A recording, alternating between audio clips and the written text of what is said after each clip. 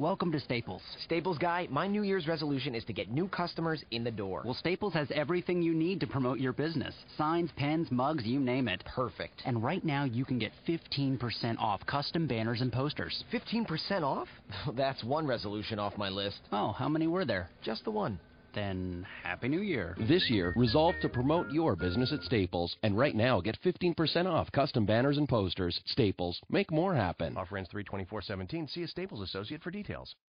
Blog Talk Radio.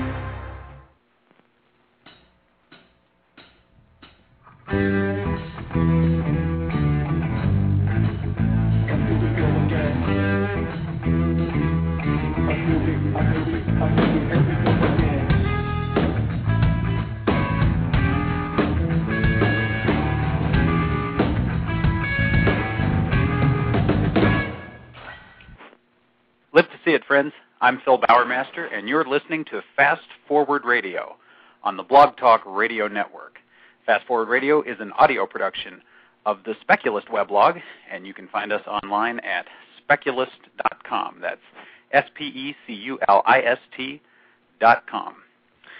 This podcast is all about the future, all about emerging technologies, all about positive change, and with me, as always, is my co-host, Stephen Gordon. Hello, Stephen. Hey, Phil. How are you? I'm great. How are you doing? Man, I'm excellent. Feeling so much better than I did last week, and so, yeah. You are sounding better. I feel better. I think writing that post about how healthcare should work helped you expunge the virus faster. Yeah, well, it made me feel better, that's for sure.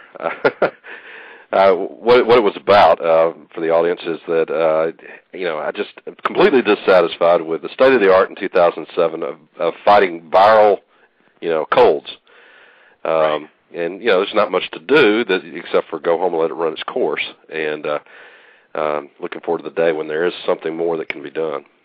Well, what I like about that piece is it speaks to the fact that, the worst part anymore about having a cold isn't so much all the symptoms, which are annoying, which can slow you down and hold back your day. But the worst part is it's so annoying and it feels so pointless. And yeah. It seems like really we ought to be able to do something about this. It's the old, if we can put a man on the moon. That's right. Then what in the world are we still doing messing around with something so basic? But it turns out the common cold isn't all that basic because it's not really one thing. It's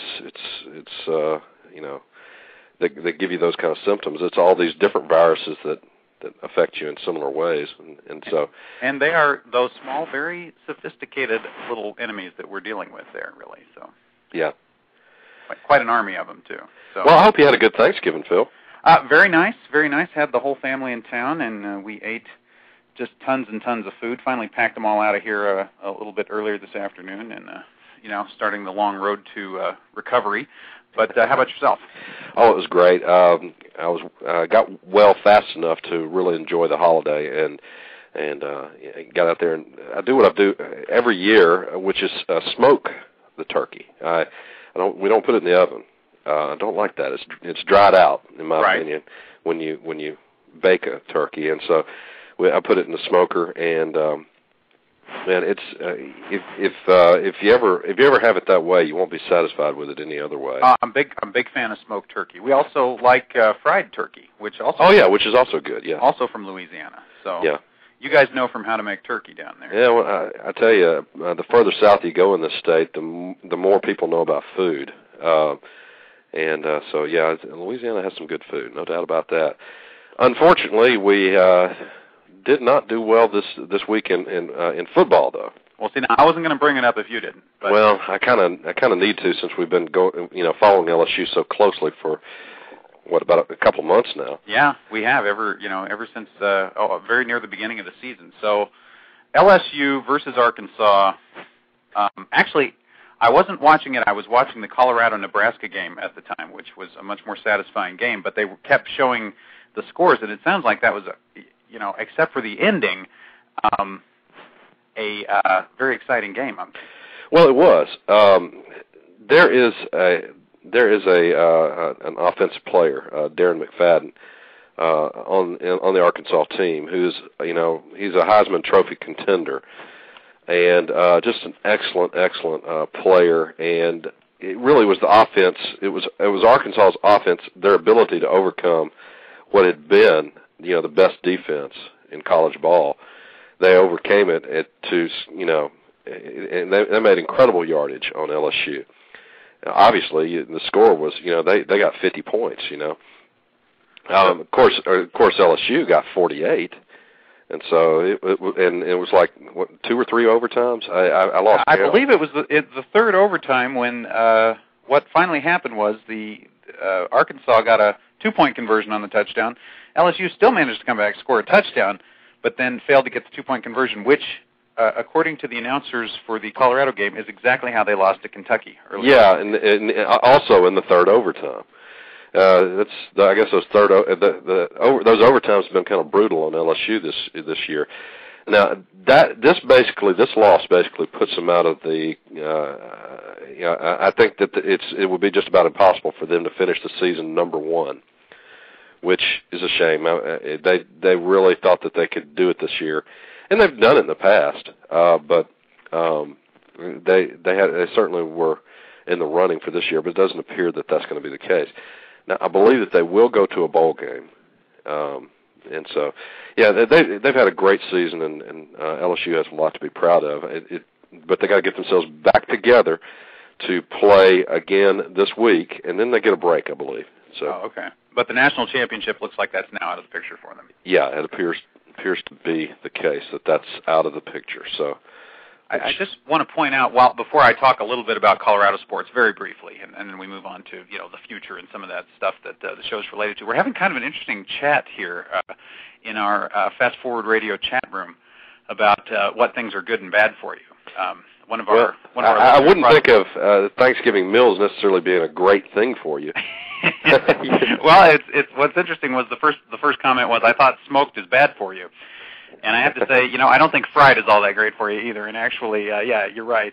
Probably even a roasted turkey, once you start laying on the mashed potatoes and the gravy and the stuffing and all that stuff, it's all about moderation, I'm thinking. Well, if there's one day of the year that moderation ought to be placed to the side, it's Thanksgiving. I mean, we all have a right to have one feast a year, right? That's right. And so it was funny. I promised myself I wouldn't, go back, no seconds this year. And so and my family was laughing at me. My plate looked like, it was. Since you're not going for seconds. I'm not going for seconds, but the first, I'm going to make the first helping count. And so it was not just that it was that my plate was piled wide on the plate. It was also piled high. So there you go. Yeah, very good. It was fun. We and the company was great and everything. And so, but yeah, have you ever noticed that after Thanksgiving meal, it's hard to sit through the ball game? Well, yeah. I mean, hopefully you're in a comfy chair and you can just kind of snooze. Yeah, which I did, and I think everybody does. I think it's the turkey that does that. Turkey, yeah, that's that tryptophan, I believe, is the chemical in the turkey that causes you to sleep. I was just going to say, yeah, one feast a year, but over this past 4 days, I think I managed about 5 feasts. is the whole problem with that model. Anyway, just real quickly, not to brag or anything, but Colorado did win their game. So not that they're going to, had any shot at being national champions, but they will get to go to a bowl game now, so that's kind of cool. And they beat arch rival Nebraska, which that was nice to see. Denver Broncos, they hadn't played their game when we spoke last week, and then on Monday night they won, and then today they lost. So it's kind of a mixed bag. Well, there you go. Let's talk. If we're going to mention it, let's mention the win on Monday night, right?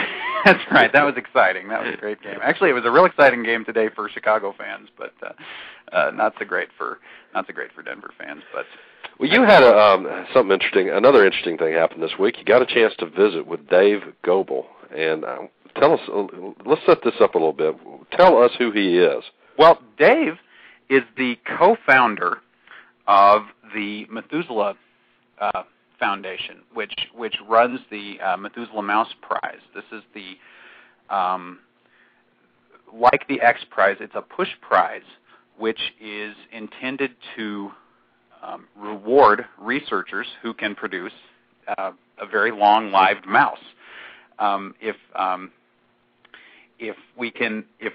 the idea being, if we can achieve longevity in mice, if we can find a way to make mice live indefinitely, that's going to open up techniques that would eventually be applied to people. So Dave is the co-founder of that group. You know, we interviewed Aubrey de Grey on this show, what's been about a year and a half ago, I would say? That's about right. Yeah, something like that. And at the time, the plan was that the two of us would actually be talking with both Aubrey and Dave. And unfortunately, due to some scheduling trouble, we weren't able to get Dave on the phone at the same time that we spoke to Aubrey. So we have been trying to arrange an interview with Dave ever since, and finally managed to pull that off this week. I don't know what to say about the interview other than it's just great fun talking to him. He has tremendous insights, tremendous perspectives, and I think everyone will enjoy listening to what he has to say. Well, let's listen then. Okay.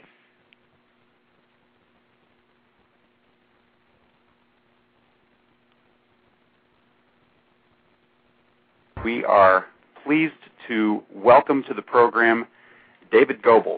David is the Chief Executive Officer of the Methuselah Foundation, which is an organization whose charter is nothing less than to reverse or preempt the damage of aging and the unimaginable suffering that this continues to inflict. Dave Gobel, welcome to the program. Thank you, Phil.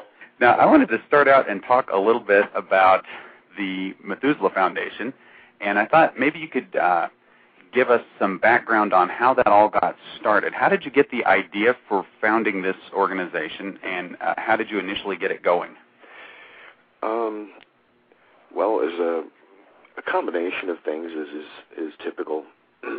I do a lot of volunteer work, and so does my family. And one of the results of that is that you run into people of a variety of backgrounds and status and situations.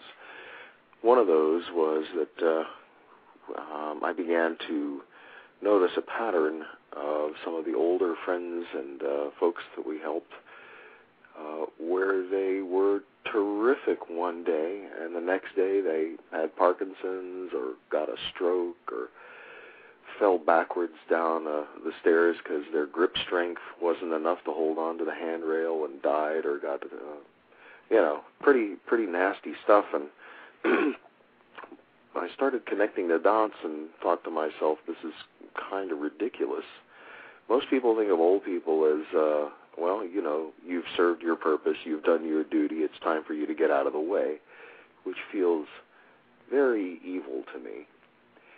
But up until this era, there wasn't much that could be done about it, so people sublimated those feelings that it was horrible, and decided that since it was natural, it was okay, like granola. So, but at least granola tastes good sometimes, right? Put enough brown sugar in it. Sure. But just because it's natural doesn't mean it's good. So, aging is more like living on the side of an active volcano. It's going to get you. I remember a few years back, the former governor of Colorado, Dick Lamb, gave an address to some seniors in which he actually used the phrase "duty to die." We have a duty to die, to get out of the way and make room for the next generation coming along, and that's always struck me as just one, an unbelievably callous thing to say, but two, something that could you ever conceivably say that unless you were just sort of giving in to what you perceive to be the inevitable? Right. I mean, you wouldn't say that to a healthy young person, that they have a duty to die. I don't. Yeah, that wouldn't make sense. But so we tend to classify people as a way of making our lives simpler. Simpler doesn't help sometimes. Simpler doesn't get us to the right answer sometimes. So anyway, so one day. So you're struck by this problem, and where does that lead you? Well, I wanted to end it, and started looking at why it hadn't been ended. Part of it was, why aren't there any cures? If you think about medical history, most of the cures have come about from special circumstances. There's a difference between cures and treatments. You can go to any drugstore today, go to over-the-counter stuff, and get treatments that will never cure the problem. We still get colds. We still have asthma. We still have diabetes. Right. And you think about cures, many, if not most of them, came about because of military necessity. In order to build the Panama Canal, you got to get rid of yellow fever. So you cure it. You have incredible expenditure from veterans who are wounded, and so you develop incredibly good surgical techniques for battlefield wounds, and so on and so forth. So you ask in the civilian world, what was the last thing that was cured? And the answer would be polio. I was just about to say polio. Now, was there a military need driving that, or is that, no, you just listed that as one on the civilian side. That's right. And so I began to look at that one historically to say, well, how come that one is different? And the answer is it was an excruciatingly special circumstance that sort of proves the thesis. And is this going to be FDR? Is this the reason that polio? Well, it was more than just FDR. Okay. First, we're very used to charities today, like the American Cancer Society and this society and this foundation and that foundation. Right. But in those days, the idea of a charity was fairly new and novel, and the law was, not so much the law, but the medical research community was in an infant stage. So you had this thing called the March of Dimes, which was literally about dimes because it was going on during the Depression. And you had a 3-time president who happened to have polio, and you had somebody running the March of Dimes who is almost unknown to the world, but you could say that he was, as much as anybody, responsible for the cure. What's interesting about that is I associate President Roosevelt with the March of Dimes, and in my head, anyway, I thought that he was the founder and the driving force behind the March of Dimes, and now I'm about to learn different. Is that right? That's right. The man's name was Basil O'Connor. Basil O'Connor. He was a New York lawyer, personal friend of Roosevelt, and for decades he headed the March of Dimes for free as its president, and made very, very difficult decisions, which resulted in faster progress than would have been expected, and a sole focus on a cure. Well, another thing was that this was a disease that wasn't attacking a particular demographic. It cut across all demographics. Rich, highly educated, dirt poor, they all had the same risk to their children. Right. So our biology and our sympathy goes heavily and deeply toward children. And finally, another component of this was the excruciatingly high lifetime cost of those who didn't die, living in iron lungs, and the pitiful state of watching your children be in these iron lungs, and the terror that it might strike. So all of those things conspired, you might say, to solve the problem. So you may recall at the end there was a real dust-up between the live and dead virus camps between Salk and Sabin. Sabin making the statement or have the opinion that Salk's vaccine was going to kill people. Wow. Because it was a live virus. And Sabin's backers making the appeal to O'Connor and the March of Dimes to actually cut off Salk's funding, that it was a criminal thing to keep funding him. Anyway, it turned out that Salk's vaccine worked. Right. And that it was 2 years, I think, earlier than Sabin's vaccine, and thus protected 2 years' worth of people who would have been with no protection. And I happened to be part of that world. At that time, I was a youngster. Right. I got a vaccine, and so... You got one of the Salk vaccines, or do you know which one you got? I think it was the Salk. I'm not really sure. Mm-hmm. So I remembered that as part of my thinking about how can we drive toward cures. And I realized that there was just a confluence of a number of very special circumstances that might happen once every 1,000 years.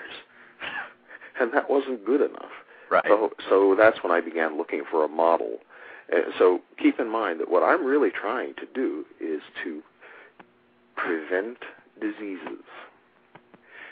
Why that? What's that got to do with aging?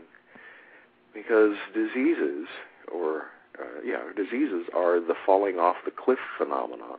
If you keep walking toward the cliff and walking toward the cliff, well, doggone it, you're going to fall over the cliff sooner or later. Right. And that falling over the cliff is the disease that you get. Well, the relationship between those two things becomes very clear if you read Aubrey de Grey's book, Fighting Aging. It seems to me that once you start to recognize that all these different kinds of accumulation of damage that occur, that Aubrey has classified, that really constitute and define what aging is, that ultimately they all result in or make you vulnerable to one disease or another. So when you listed those diseases earlier, you said, we haven't cured diabetes, and you think, well, and we've never really eliminated Alzheimer's. We can't cure Alzheimer's. We haven't eliminated heart disease. All these things that kill us. If you, is it fair to say? Let me pose it this way: if you find an effective way to deal with aging, a lot of these things are going to come along for the ride. Absolutely. Okay. The way I think of it is, no one in their right mind would live in a toxic waste dump. As soon as that's found, the Superfund attacks it, and people are moved, and you couldn't sell that land on a bet, and so then think of your own body as a toxic waste dump. After a while, that's what it becomes. Right. And so we need to have a super fund to clean it up. Okay, so enter the Methuselah Foundation and the M Prize. So how did you get it started, and what's the current status of this? Well, first I had to figure out what modality to use. So remember, I was looking for cures, and I wanted to find the reason why the cures weren't happening. And the quick answer to the reason the cures weren't happening was because the time to develop a pharmaceutical intervention and the money is somewhere in the neighborhood of 15 years and $500 million. So imagine this. A scientist comes into your office, you're the finance committee, and the scientist says, I think I figured out a way where one pill with a cost of $1 could cure cancer. Wow. If you walked into the committee, or actually a better example would be diabetes. Okay. You go in front of the pharmaceutical board, and this corporation is making $3 billion a year on insulin and related products. You come in and say you're going to cure it. What's that group going to do? They're going to say, well, let's see. We're going to spend $500 million. It's going to take 15 years. And it's going to run us out of business. If it works, it's going to run us out of business. And it probably won't work. Right. And who knows what's going to happen over 15 years. That's an eternity in the investment world. So they'll pat the guy on the back, thank him very much, and ask for the next proposal. These are not bad people. These are people making rational decisions because their first allegiance by law must be fiduciary responsibility. They've got to make money for the shareholders. That's exactly right. Okay. That's their first allegiance, and they'll be sued and go to jail if they don't follow that. So, anyway, that's what led to prizes. I read David Gobel's novel Longitude, about the Longitude Prize, and it just seemed to me that it was the straightest line between the 2 points.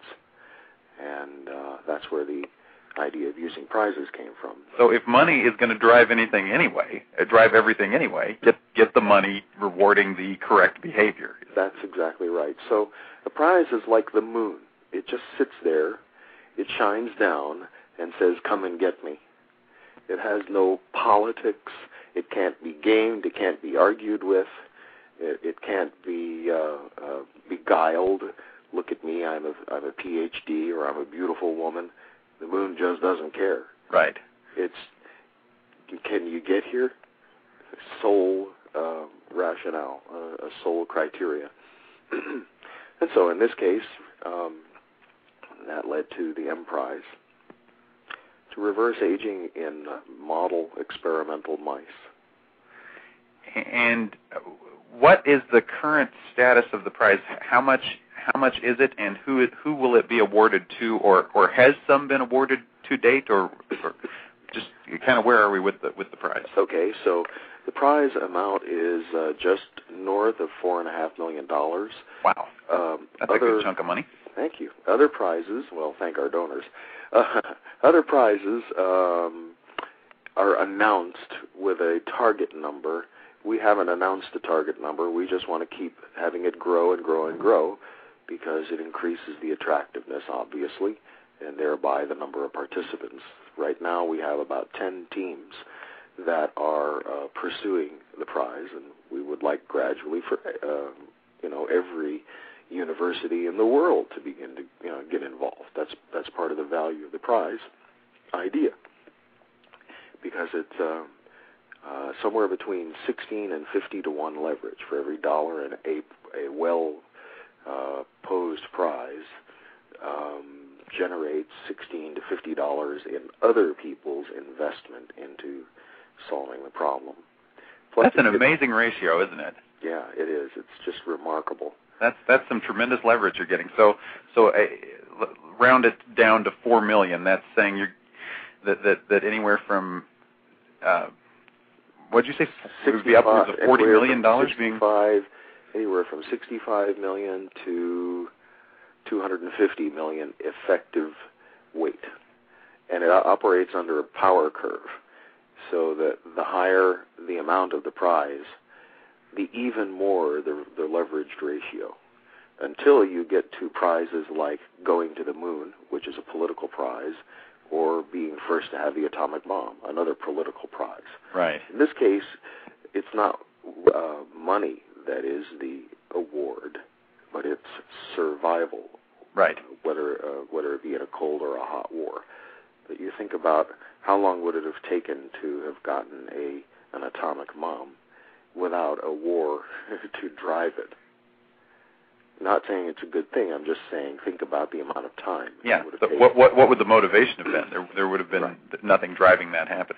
But an even more interesting example of this, the effectiveness of prizes, is something that history has forgotten. But because I was intent on learning everything I could, I dug it up. And that was Napoleon had a pretty nasty experience in Russia, and he learned the value of having food to feed an army. Right. It's not bullets that make an army work in those days, it's food. Right. So the Russians were pretty clever about that. First, they arranged for winter, and second, they burned all the food along the way. So when he got back, Napoleon issued a requirement to the French Academy of Sciences to have a prize for food preservation in the field, food that would survive at least 6 months so that they could feed an army. Well, after a little while, a French chef named Nicolas Appert, A-P-P-E-R-T for you Wikipedia fans, discovered, after lots of trial and error, that if you put food in a bottle, took all the air out of it, boiled the stink out of it, and then put a wax cork in the stopper in the top, that the stuff would be okay. So invented the canning process that bottling and canning. Everybody's mom and grandma uses. That's right. Thank you for preserves that summary.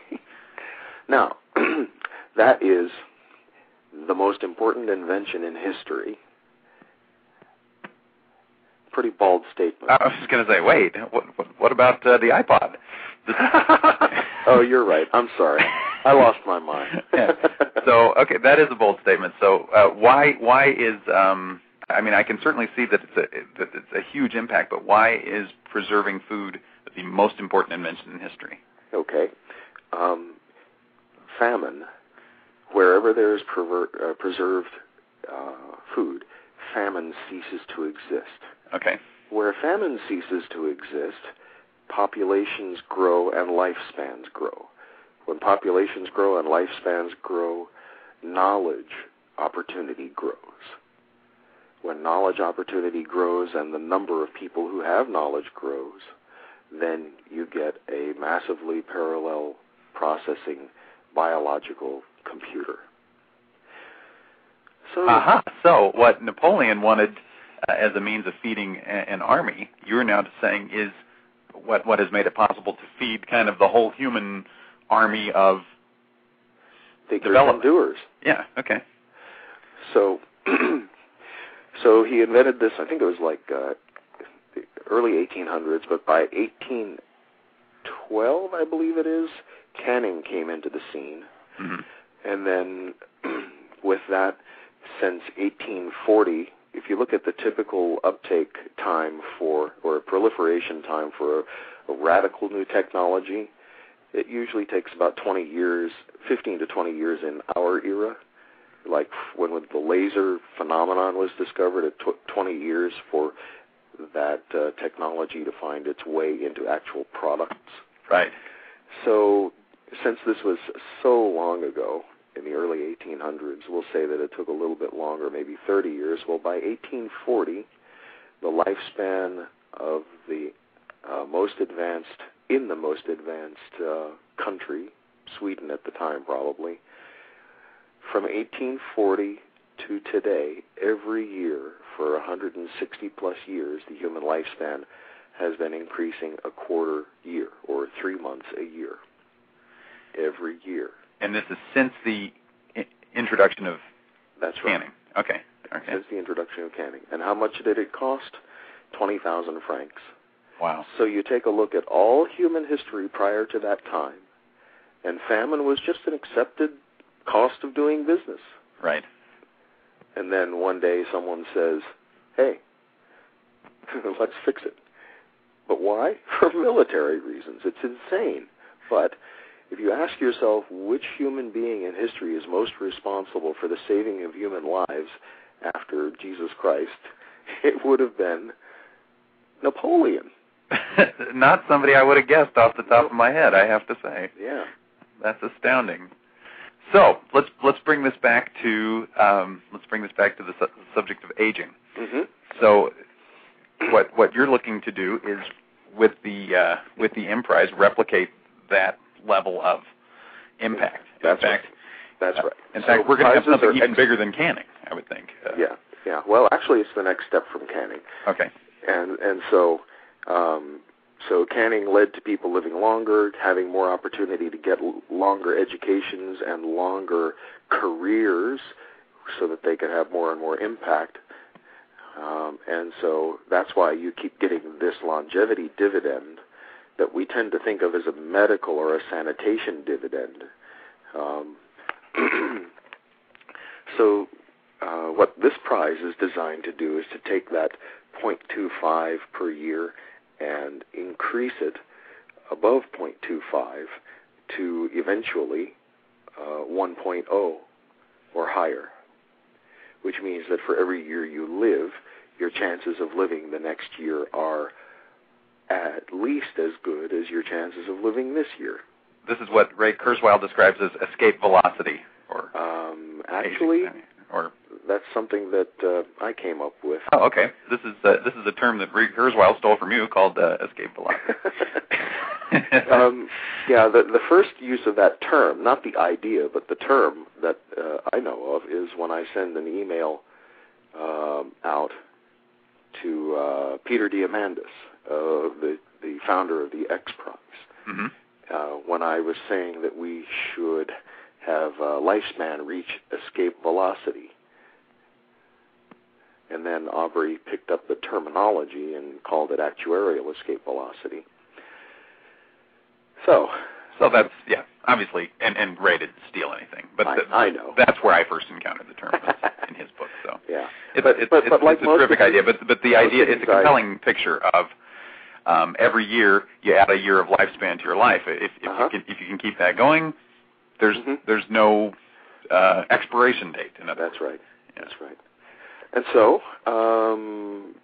the first value of a prize is that it changes the taboos. So when we started the prize, the idea of reversing human aging or living very, very long lives was like Ponce de Leon, Fountain of Youth kind of stuff, just something to laugh at. Right. Or something to prevent, like you mentioned before, the fellow who says people have a duty to die.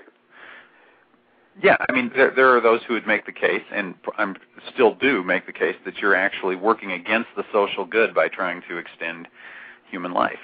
Right. I'm sure you encounter that attitude all the time. So the interesting thing is we encountered that all the time when we started. But the interesting thing about a prize, if you think about racing, almost all of car racing is against the law, except for the fact that there's an event that we call a race. Okay. All right. Right? You go and take your car in downtown L.A. and go 200 miles an hour and see how long you last. Right. However, if you organize it into a race, all of a sudden, instead of people wanting you to put you in the slammer, they're cheering you on to go even faster. Aha. It's crazy, isn't it? That is crazy. That's the value of a prize. It takes what is socially unacceptable for whatever reasons, and then turns it into a positive good where the public actually cheers you on. So if you're just a guy saying, hey, we got to do something about aging, then you've got the buzzkill saying you're a nut job and you're gonna hurt the world.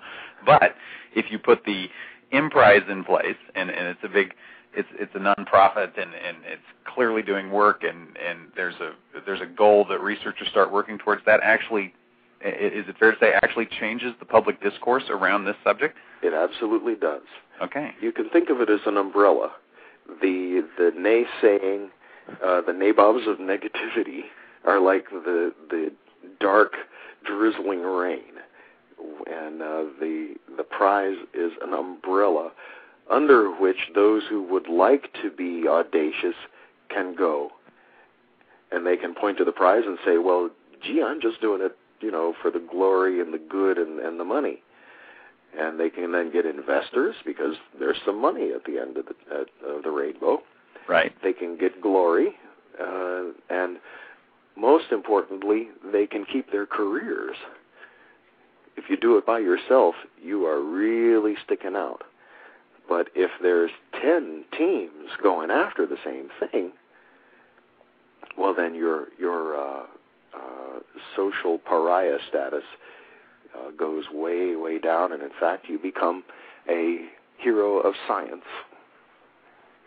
And that is actually what we have seen. I'm astounded at how quickly the conversation has turned from you can't do it to you mustn't do it to you shouldn't do it to it can be done, but we shouldn't do it, to it will be done, and, well, since it will be done, we might as well do it. So now the conversation is, should we let it happen naturally, or should we aggressively pursue the reversal of the damage of aging? So this is, you can think of it's astounding how quickly that's changed. And we're well on our way. Would it be fair to say to we must do it? We must do it as soon as possible. We are well on our way there. And why are we well on our way there? Because we have 72 million extremely rich, richer than any generation in history, baby boomers. Right. And who have been watching TV shows that talk about turning back age by using radical surgery, plastic surgery. And that is a huge growth business. Plus you have the most dangerous generation in history financially, and that would be the baby boomers again, who are going to bankrupt nations. Well, there's two ways of dealing with that. One is to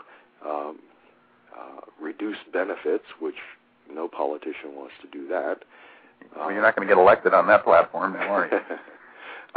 Have de facto euthanasia. That doesn't sound very good. Well, it's not everybody's favorite solution. Or another option, which is now viable, is to pursue the removal of the frailty of aging. And so we save the economy by keeping the boomers alive, keeping them productive. Keeping them healthy and productive. Taxpayers. That's an amazing argument. And the boomers, of course, are on board with this because they're hitting 60 now, and they've been young for 60 years, and suddenly, it's dawning on them that they're not young. Right.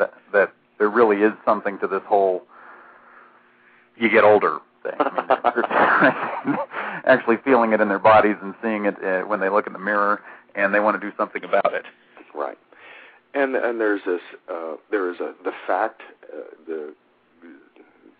that the rate of discovery and engineering capability is continuing to go up exponentially. So, for instance, you now, instead of computer chips, you now have biological chips that can decode an individual's genome, the important known genes, for $1,000 today. That means that you, Phil, for $1,000, could find out the 50 to 500,000 genes that are currently researched in your body and understand what your probabilities, possibilities in the future are as far as disease, and can take steps today to do something about it. In fact, if I could do one moment of shameless self-promotion, we just mentioned that capability and two companies that are providing that service in the most recent Better All the Time blog feature on Speculist. So, and there are going to be many other companies who will do the same or similar things. So think of an individual's body as the last undiscovered country, the undiscovered land. Right.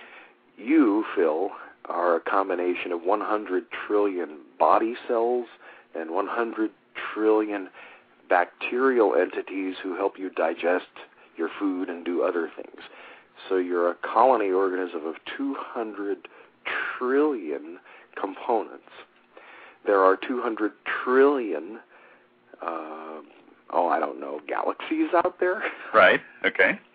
So my point of view on all of this may be a little Star Trekian, but we are pocket universes. Wow. So as a pocket universe, I'm totally unexplored. This isn't an ego thing, it's just a fact. Right. Now, how would you like to be in a pocket universe traveling at 200 miles an hour down the road with no headlights and it's totally dark? Think you might hit something? It seems likely. So it's a really empty pocket universe. Right. So the only time anybody knows anything about these universes called human beings is when they get sick. That's a terrible time to try to learn about something.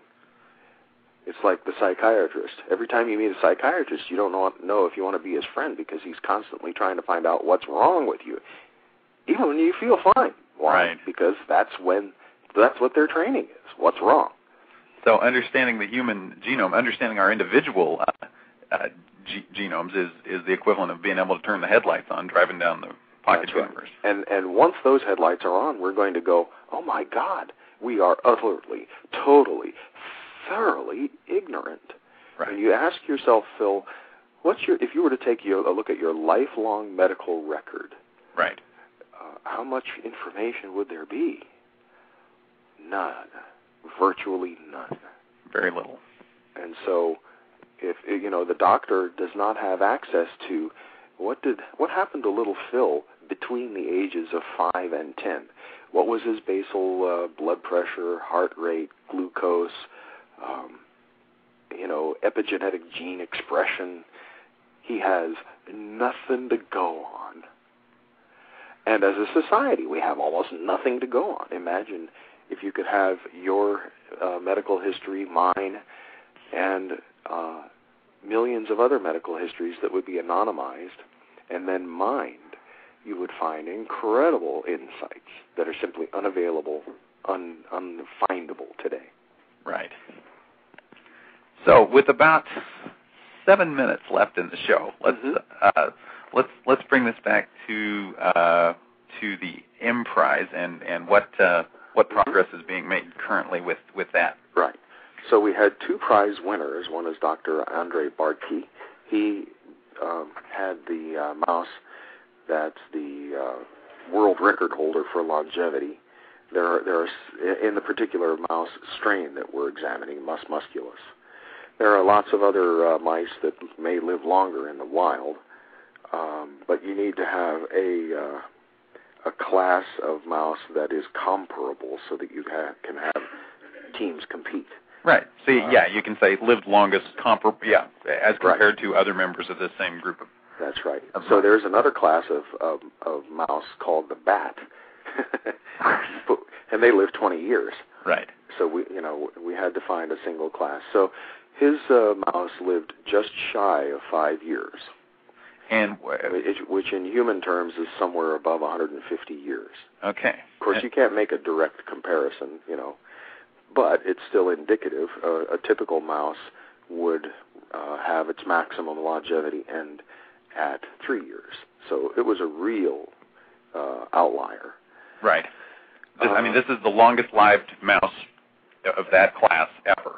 That is scientifically documentable. Right. Okay. Then with the reversal or the rejuvenation prize, the first winner was Dr. Stephen Spindler. He took a group of experimental mice, not a one-off, but an experimentally valid group of mice, and put them on a calorie restriction regime for the first time when they were 19 months old, which would be the equivalent of like 55 in humans. Okay. So imagine no interventions. You've been eating whatever you felt like until you're 55. Then at 55, all of a sudden, you go on to a calorie restriction regime. Those mice that went on that regime were able to live 15% longer than the regular group. So this indicates that calorie restriction is not something that has to be followed from birth or youth, that it, even at a fairly late stage, it can be introduced with benefits. That's right. In mice, anyway. That's right. And so this reversed the damage of aging and slowed down the laying down of further damage. So that's why he won the inaugural Rejuvenation Prize, because that was the first experiment that actually proved that you could, at such a late age, introduce benefits to a population of mice. Now, how much of this becomes translatable to what we can do for human beings? There's discussion around how effective calorie restriction is, how effectively those benefits translate to human beings, and I don't know what techniques were used to make the other mouse live to be 5. Was that also calorie restriction, or was that some other? It was a growth hormone knockout gene that turned the mouse into a dwarf mouse. And some would argue that that is similar to the way that calorie restriction works. Oh, okay. So working on some of the same mechanisms anyway. Exactly. So my answer to your question, how much of this is translatable, nobody knows. Right. Okay. That's the real answer. That's why you have to use a prize. The best time to use a prize is when you have no idea what exactly to do to solve a problem. If you did, you'd just do that. So nobody in the world had any idea how to preserve food. In fact, they were probably pretty sure it couldn't be done. Right. Otherwise, somebody would have done it. So nobody had any idea how to find longitude at sea, but the costs of losing fleet after fleet because you couldn't see, you couldn't know that you were about to hit the shoals near shore because you thought you were 60 miles away from the shore. Nobody had any idea how to solve that problem. But they thought they did. The astronomers thought that they knew what to do, but it turns out they had no clue. So what's the pathway, what's the timeline in your mind between the Methuselah Mouse Prize and, say, the Methuselah Human Prize, right? The next stage where this becomes an effort to actually bring these benefits about for human beings. Well, I can't go into any great detail on this, but Aubrey has come up with a very, very powerful model for a human prize, and I have my own ideas, but let's just say that we're in active discussion with various parties on a human prize. The real problem with a human prize is you can't hide behind cute mice anymore. You have to get cute human subjects. Right, and then you ask yourself, is it ethical to have a placebo group? Right. Yeah, that's a tricky one for sure. Right. Now, you mentioned that there have been 2 winners. Does that mean that there's no longer $4.5 million in the prize fund, or how does that work? Is there? So these were inaugural winners. They didn't even know that they were competing. Okay. But in order to have a prize, you have to have a valid goal line. And so that's how we were able to set the bar for first winners. Okay. So Dr. Barkey helpfully and coincidentally set our bar at just shy of 5 years for the no-holds-barred, one-off, longest Guinness Book of World Records mouse lifespan. Dr. Spindler gave us the goal line for rejuvenation of a little bit more than 3 years. So so it's interesting. Most people we encourage people to place their donations where they wish, so they can, for instance, donate to the Longevity M Prize or the Rejuvenation M Prize. Okay, with less than a minute left, let's talk about how can people support these efforts. Well, they can go to mprize.org, mprize.org, go and learn about our organization, and there's a donate button. And we have a group of individuals who are pretty staunch supporters. The group is called the 300, after the 300 Spartans at Thermopylae. Okay. And this is a group who, while society is trying to figure out whether or not this should be done, they have just said, yes, it should be done. And they donate, the criteria is $1,000 a year for 25 years, i.e. $25,000.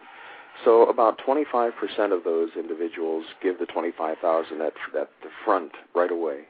And then others are, doing $85 a month off credit cards. And we have about 160 individuals in that committed giving group, and they're making a signal difference. If 100,000 people die a day from aging, which, by the way, is the current number, then if we could, by means of the efforts of our donors, reduce that time, the time to the cure, by 1 day, that's 100,000 lives saved. So if you think about the leverage in the prize, it's enormous and can make a huge difference to society and individuals. Okay, that web address again is mprize.org, And Dave Gobel, I want to wish you continued success with your efforts. We hope to have you back on the program again soon, and thank you very much for taking the time to talk with us today. You're very welcome, Phil. Thanks for the opportunity. All right. Phil, he's an interesting guy, isn't he? Well, he is a fascinating guy, and I should just say, why don't we open up the phone lines now if folks want to comment. This is Fast Forward Radio, and you can dial in at 347-215-8972. We're going to be talking for a while about our interview with Dave Gobel. If others want to get in on the conversation, we'll certainly make that possible. So, Stephen, what struck you most about what Dave had to say? Well, the thing that strikes me about the whole endeavor is that if you accept that that life extension is possible, that it's possible to rejuvenate old people and make them young again, then it doesn't seem to me that there's too many really good arguments against doing it. And it also strikes me that there's not too many other things that are more important than doing that. Right. You see what I'm saying? I mean, if you accept that this can be done, then all of a sudden it becomes a tragedy that 100,000 people a day are dying of old age related things. That's right. There's a huge shift in perception that occurs when you go from thinking that this is just fate and there's no point worrying about it, there's no point gnashing our teeth over it, to thinking, oh, well, maybe we could actually do something about that. Once that little wedge of possibility gets in, suddenly the whole argument shifts, it seems. That's right. And so, yeah, I mean, it seems to me it's the most basic and best of charities in some ways. It's and some of the most important work if it can be done. And it seems to me that there's a growing consensus that it's just an engineering problem. When people first started talking about going to the moon, that sounded crazy, like crazy science fiction as well. But it was just a matter of solving some problems, and I think that it comes down to that for a life extension as well. We have these difficult problems, and nobody's saying that these problems that have to be solved to give us life extension are going to be easy. But we have these problems. We believe we have them identified, 7 things, and you just address these problems. And so I love the idea of how the prize is. He's showing that the prize is perhaps the best method to get it done. Well, that's what really struck me, and there's a couple of reasons why it's such an effective method to get it done. One is it somehow, just by virtue of the fact that it springs research activity into action, lends credibility to the whole endeavor, which is, I think, astounding in and of itself. But the bigger, I think, just more fundamental reason that these prizes are such a good way to go is because they get the money flowing in the right direction. It sounds like if you got a business, he gave that example of the company that makes its money selling insulin. I mean, there is nothing in it for them for diabetes to be cured as an organization. They don't exist for diabetes to be cured. I mean, the people who work there might think that's a good idea, but the organization can't promote that because there's no money in it for them. But I think it's important we point out that neither Dave nor you nor I believe that there's a conspiracy. Oh no, of course not. Because there's not. It's just that these are normal, good people that are working in a system that there's not the incentive is not built in for them to do what we really need for them to do. Exactly. Yes. Yeah. The incentive is instead for them to continue for the status quo to exist. Right. That's where the money. That's what the money encourages, is for the status quo to continue to exist. And here, what the money does is it encourages a change to occur. I guess that's the big difference. And that I just found that a profound insight. It had never occurred to me before.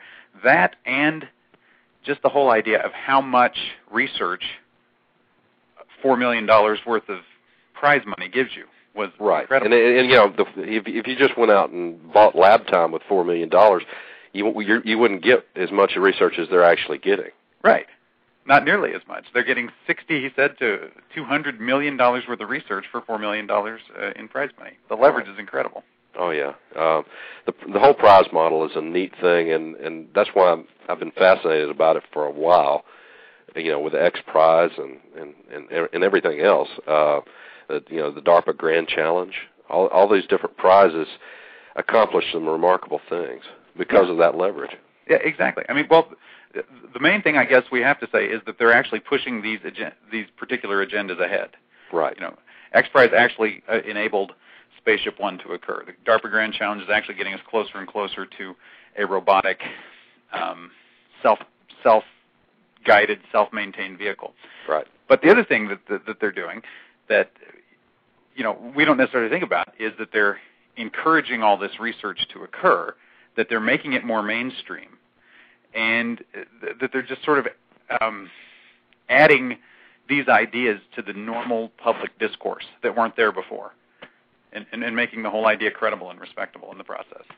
In thinking about these ideas and, getting past the whole far-fetched thing, I got to thinking about the politics of it just a little bit. Mm-hmm. And, and as I did, I kind of laughed as I remembered a quote from one of my favorite movies. The great philosopher Bill Murray in Ghostbusters had a quote. This will explain it. Oh, yeah, this will explain it. And so I'm going to let him say it in his own words. But if I'm right, and we can stop this thing, Lenny, you will have saved the lives of millions of registered voters. It comes down to that. If you can convince politicians that there's a chance, you don't have to convince them that it's absolutely going to happen. All you have to do is convince them there's a chance that they would be the big hero that saved the lives of millions of registered voters. That's exactly the idea, the meme that we need to get into the heads of people on both sides of the aisle in Congress. That's right. And, and you don't want to be the party that was against it, and then it happens, Absolutely. So we need Republicans and Democrats both to accept the idea that it's a possibility. And then all of a sudden that changes the discourse. Need to be having those talks with the politicians for sure. Oh yeah, absolutely. A couple of additional notes on the interview. I kept referring to we had only 7 minutes left in the show, a minute left in the show, only because that was pre-recorded on the sister program to Fast Forward Radio, which is Better All the Time, which we run sporadically as a means of capturing these interviews with folks. But that also brings up something that we should have mentioned, which is that we are now a featured podcast on Blog Talk Radio. That's right. Fast Forward Radio now is a featured podcast, and I think it helps that we have a regular time. People can count on us being here on Sunday nights, and have something interesting to say every Sunday. So that's kind of I think what may have gotten us here. And I hope we will continue to keep our featured status by having something interesting to say. Well, I hope so too. I think as long as we keep lining up guests like David Gobel, there shouldn't be any risk of not having some interesting stuff to say. In addition to which, I should also mention that we're going over just a little bit tonight. We had originally scheduled we're normally a 1 hour show, but since Dave's interview ran a little long, we thought we'd tack a few extra minutes on in case we wanted to talk a little bit about the interview. And I don't know if there were some other topics that we wanted to get into this evening. Well, I'm just thinking again about Dave's interview. Napoleon is a great benefactor of humanity. Who would have thought, huh?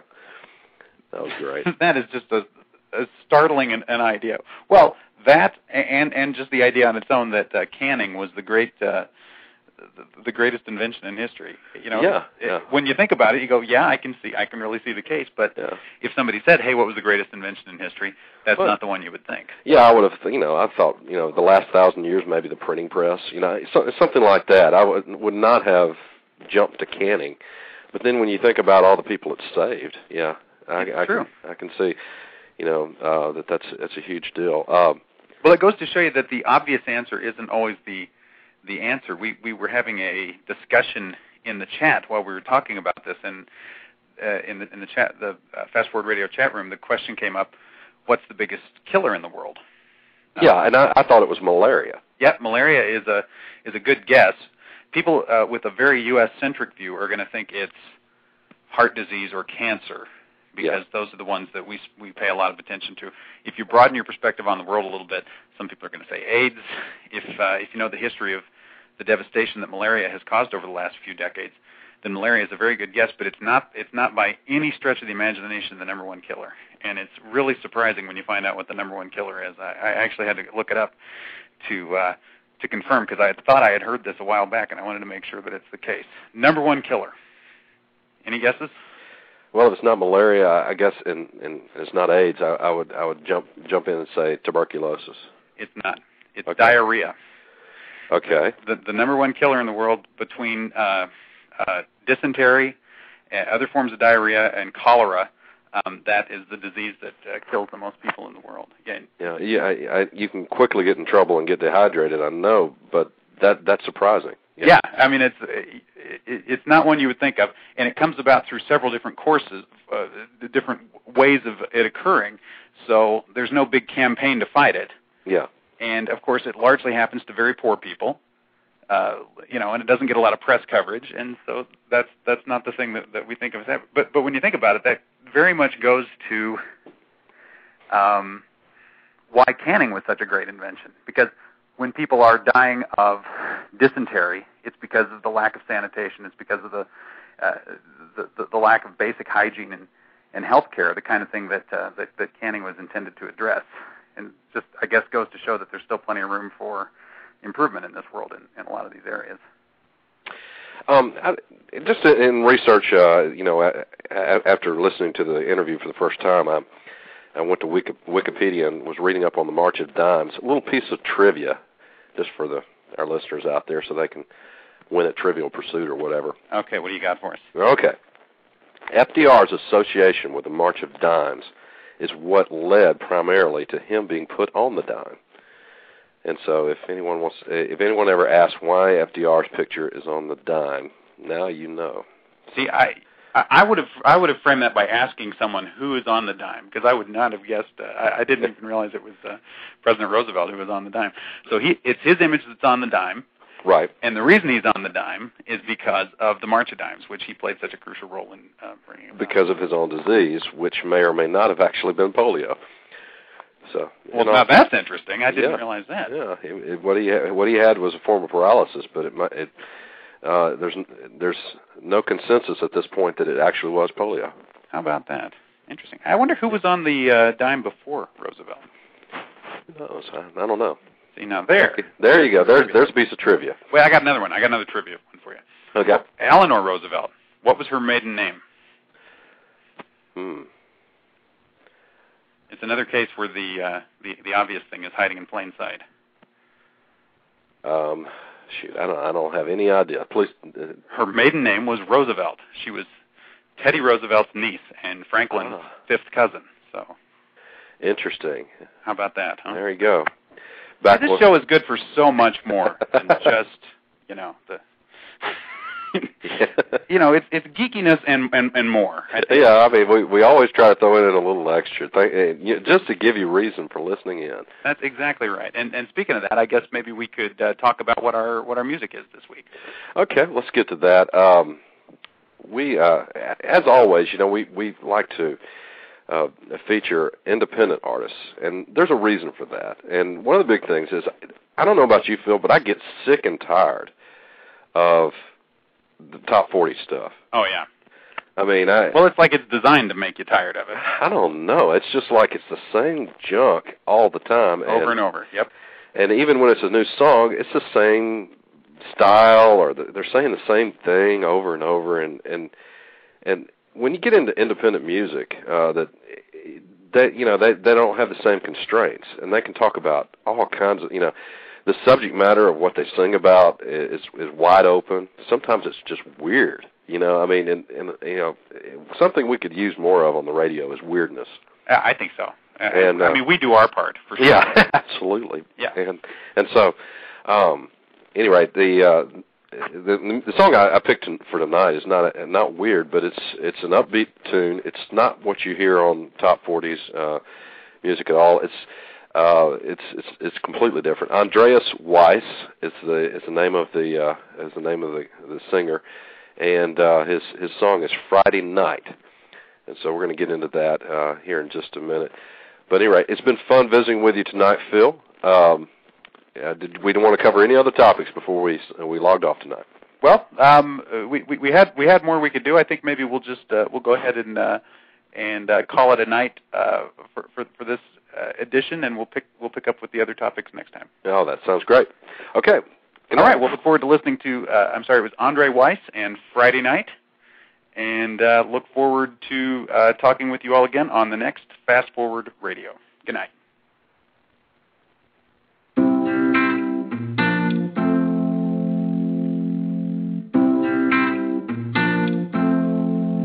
End of the week, tomorrow is Friday, and we're going out to this club downtown, drinking champagne, don't care about the money, 'cause we know that girls will be around.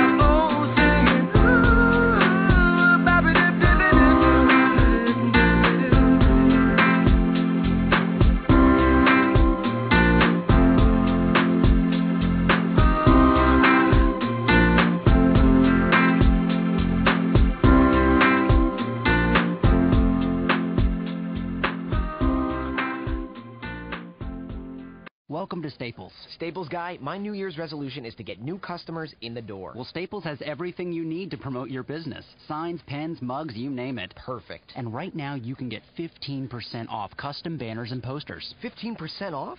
That's one resolution off my list. Oh, how many were there? Just the one.